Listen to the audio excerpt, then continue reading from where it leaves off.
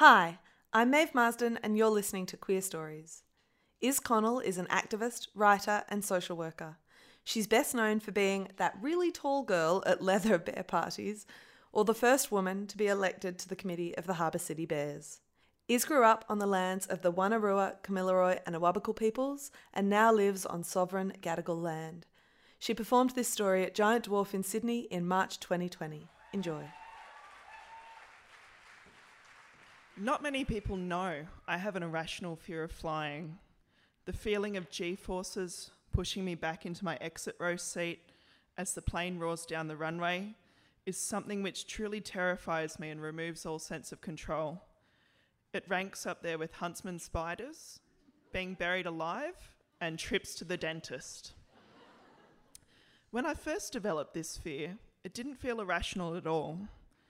It wasn't even the first time I'd been on a plane by any stretch of the imagination. I'd developed aviophobia. Yes, it has a name. Whilst overseas.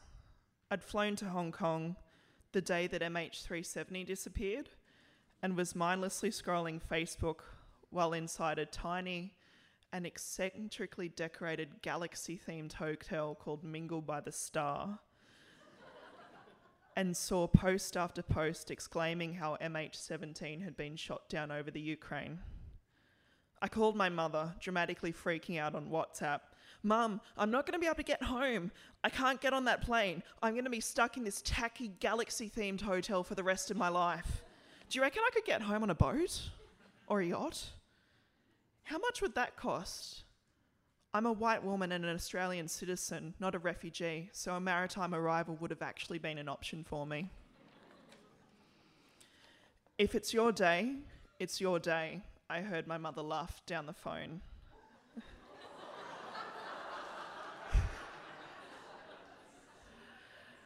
Mum's wry, fatalist sense of humour is the basis for many of my own worldviews. She quite rightly told me to pull my head in, make sure that I get to the airport on time for my next flight, and to enjoy the rest of my trip. 4 flights later, I got home and spent a decent chunk of time on solid ground, mainly Awabakal, Gadigal and Bundjalung lands. I didn't fly anywhere for 8 whole months. In June 2015, I flew to Nipaluna for a student conference, even though my inner aviophobe would much rather have participated in the Sydney to Hobart yacht race than get on another economy class flight. The flight there was smooth and straightforward, even though this was a few years before I discovered the soothing qualities of Valium, Phenergan and Benadryl. The flight home, however, after rummaging haphazardly through my carry-on bag, pulling out my phone, wallet, books, snacks and water, enough to keep me thoroughly distracted for a flight barely longer than my own workday commute, I plonked myself down in seat 13A, stretched out to luxuriate in the extra inches that the exit row offered me, and practiced the deep breathing exercises my therapist had taught me. A fairly nondescript man then sit down in seat 13C, pulled out a book and continued to peruse it until the cabin crew announced that the aircraft doors were closing. No one had sat between us. Whilst I am an aviophobe, I'm not necessarily a claustrophobe, and I felt a widening, terrifying chasm between myself, this man, and everyone else on the now taxiing aeroplane we were all seated on. It felt like the little round window to my left was going to slide open and suck me into the sky head first. I did the only thing that my inner lapsed Catholic knew how to do. I bowed my head and I began to pray. I hadn't stepped foot inside a church other than for funerals in the better part of a decade. In spite of this, I still knew most of the prayers that I was taught as a child, including the Catholic, Anglican and modern versions of the Lord's Prayer, the Hail Mary, the Apostles' Creed, the St. Francis of Assisi prayer, allegedly written by the saint who my mother chose for my middle name. And me, being the drama queen that I am, I was flinging these prayers all over the damn place, eyes scrunched up tightly, hoping that I was only muttering or whispering. though clearly I was not. Partway through, I opened my eyes. The man in 13C said, "Can I pray with you?" I'd never clapped eyes on this man before in my life, but for the next 3 minutes or so, as the plane took off, banking from side to side over Tiger Head Bay and heading towards the edge of the Tasman Sea, we prayed together. I can't remember what about exactly, but I do remember what we talked about next. Turned out that old mate is both a tradie and a preacher. That's Tasmanian ingenuity for you.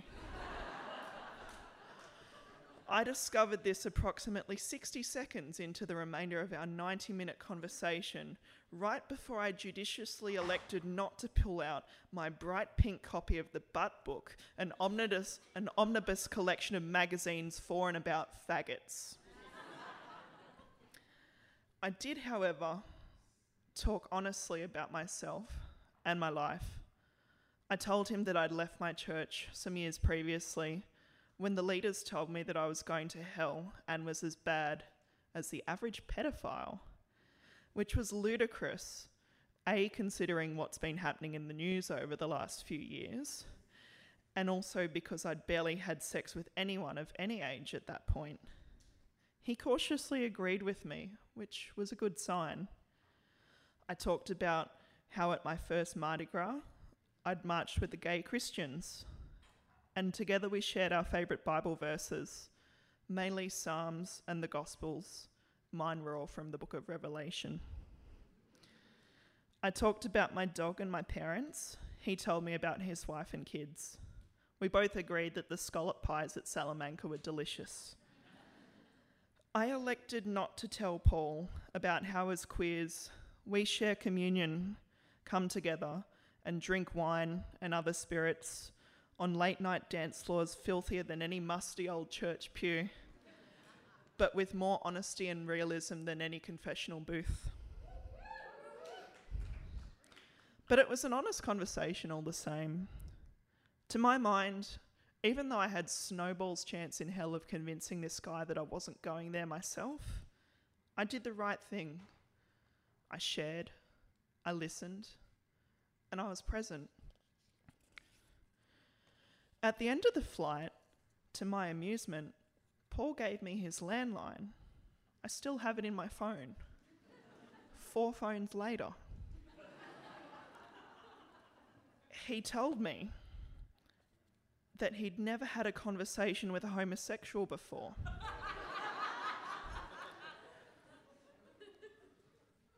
And that I'd been very gracious to speak so honestly with him.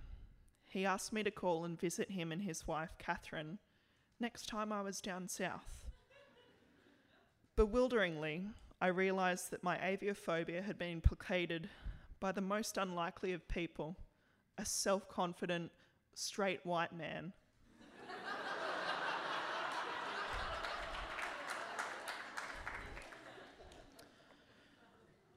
As I've said, I still have Paul's number in my phone. However, I looked him up on Twitter recently and have elected not to contact him for now. I guess, as my mother says, if it's your day, it's your day.